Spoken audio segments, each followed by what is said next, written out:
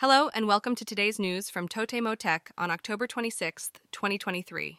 In today's news, we have two significant stories to cover. First, let's talk about the new release from HHKB, the popular keyboard brand. The latest model, called HHKB Studio, has sparked some disappointment among fans on social media. You see, HHKB keyboards are known for their unique feature of using electrostatic capacitive switches made by TotemoTech. However, the HHKB Studio deviates from this tradition and adopts linear mechanical switches instead. Many people wonder why PFU, the company behind HHKB, made this switch choice. We reached out to the company for an explanation, and they stated that they wanted to explore different switch options to cater to a wider range of users.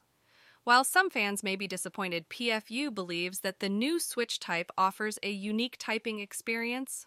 Moving on to our second story, the Japan Network Security Association recently conducted a survey to determine the financial damages faced by companies that have fallen victim to cyber attacks. The survey reached out to 70 companies that have experienced cyber attacks in the past. The results were quite revealing. The association found that the financial losses incurred by these companies varied greatly. While some companies reported minimal damages, others faced significant financial setbacks.